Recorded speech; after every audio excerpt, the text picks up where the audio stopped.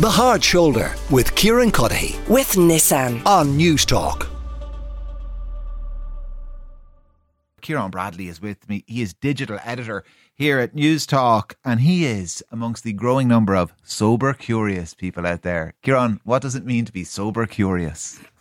It means it's a lot cheaper to live generally. I found myself at some stage in the last few months just kind of getting a bit bored of it, really. And, so much of your social life revolves around drinking. So it's just basically kind of breaking a few habits. And, it's worked out well for me so far. I'm enjoying it. So the idea of kind of calling yourself sober curious, and I'm not saying this is how you describe yourself, but rather than sober, I guess calling yourself sober implies you had a problem.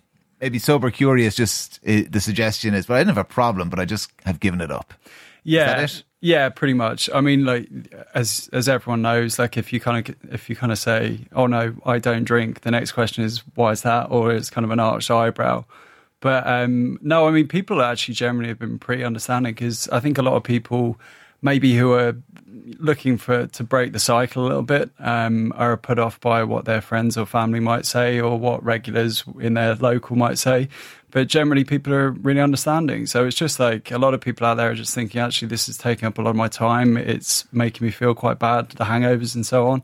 Yeah, was it a particular event that prompted this? It was a particular hangover. Was it? So you made that promise that lots of us have made when hungover, but you saw it through. Yeah, broadly. Look, I mean, I'm no sort of marathon man when it comes to sobriety. I'm about 2 months in, but it does feel like something's kind of changed in my attitude to alcohol. Like, I'm 37 now, and to be honest, the hangovers were getting a little bit worse. And it's not even actually the hangovers. It was a lot of the time just you'd have a couple of drinks, like watching the football or with your friends or whatever.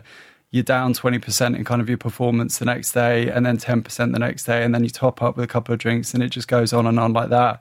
And I was just kind of getting a little bit tired of the lack of energy and the poor sleep and the, looking like rubbish. So you've been doing this, what you say, 7 weeks, so kind of back at the start of October, thereabouts. We're coming in, though, now to a real busy season for nights out. This is when you'll be tested to a degree, is that right? A little bit, yeah. I've actually... Inside, the Newstalk Christmas parties this Friday. Well, exactly, yeah. I'm the company's dream. I'm going to be a cheap date. But no, I've kind of overcome a bit of a hurdle. We had my friends Kev and Sarah's wedding there on a few weeks back, and I was kind of thinking this will probably be where I stumble if I do. And I managed to do it sober and actually without my mates realising. So they were like, we didn't actually realise you weren't drinking. So I'd say to anyone who's curious, just give it a lash, like, no pun intended, quite the opposite. But it's gone well so far. So on a night out, do you drink the zero beer? Do you drink water? What do you have? Yeah, generally I'm sticking with the zeros and the zero Guinness, which is a bit of a problem for some people. But I just like to trick the brain a little bit, and still it probably stops people asking these awkward questions about why you're drinking like a soda water or something.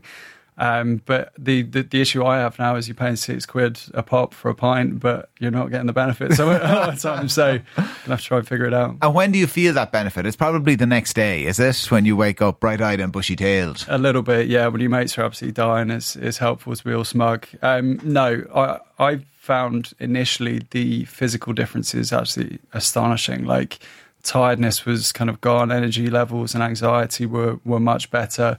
And also just like physically the skin and everything like that, just you start to notice it quite quickly, I found. And do you imagine now that you will stick with it for the foreseeable, that you might kind of reintroduce just the odd drink but not as much as before, or what or is there a plan? Maybe there's none. Yeah, I'm kind of taking it week by week, really. I'm not going to get too evangelistic about it. Like, if I fancy a pint, I might have one, but like for the minute, I feel like I've almost had a bit of a circuit break when it comes to my relationship with alcohol, and everyone's different.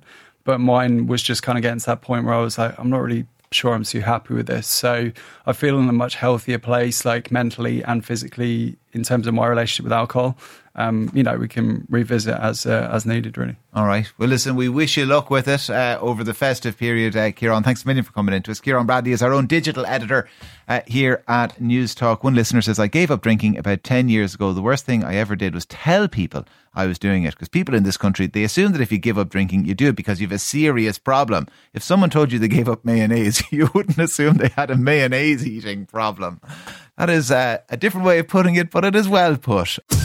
The Hard Shoulder with Kieran with Nissan. Weekdays from 4 on Newstalk.